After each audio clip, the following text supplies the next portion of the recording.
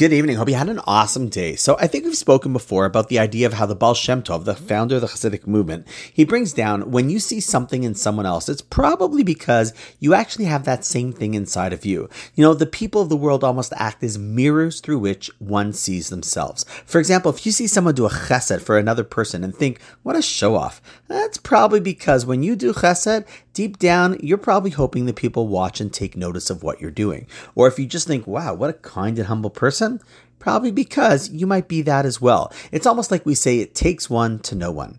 But I saw something which also connects to how we relate to others and how we really relate to ourselves in the same way, but in a very different area in life. Let me explain. See, we often have lots of advice, good advice, for how people should grow, develop, overcome challenges, or improve their character. And often those things are correct and so powerful. But what if we turn that advice around to ourselves? It could just be that the best way to succeed or overcome the challenges in our lives is to actually act upon the advice that we so easily dispense to others. Think about it. Isn't that true? We share such great wisdom with others, but how powerful would it be if we ourselves would follow that advice? We know it. We share it. Why not also live it? And on that note, wishing you an awesome night. And I look forward to seeing you tomorrow.